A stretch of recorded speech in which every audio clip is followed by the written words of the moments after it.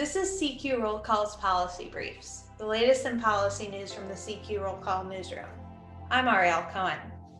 The Biden administration's new programs to get vaccines to pharmacies, long-term care centers, and other sites is meant to help ease state distribution signups. But in some cases, it's now having the opposite effect, and states say they need help.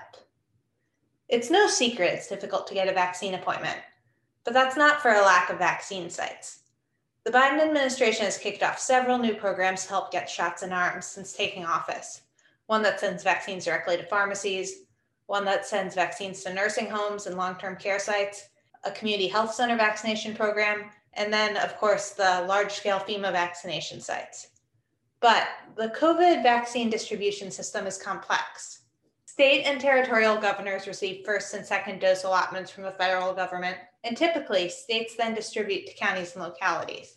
These new federal programs, though, add another layer of complexity because they're not coordinated with state governments. So recently, a group of governors complained, and they asked the Biden White House to improve coordination. The White House agrees there's a problem and that they want to help. But Biden's spokesperson, Jen Psaki, recently told reporters that they don't have a solution.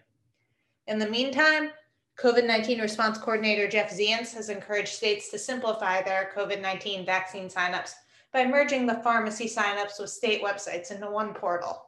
So far, over 16 states have done so. But states that haven't streamlined their signup systems are making it harder for residents to access vaccines. Rather than going to one central portal, people have to trawl each individual vaccination site for an appointment, and that can be distressing.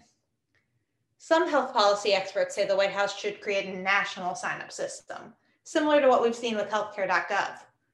But it might be too late to implement such a system right now.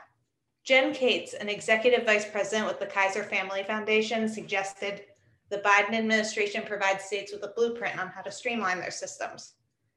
The United States has never had a national vaccine registry before. And though it may be too late to create a national vaccine sign-up system now, it's not too late to prepare for the next pandemic.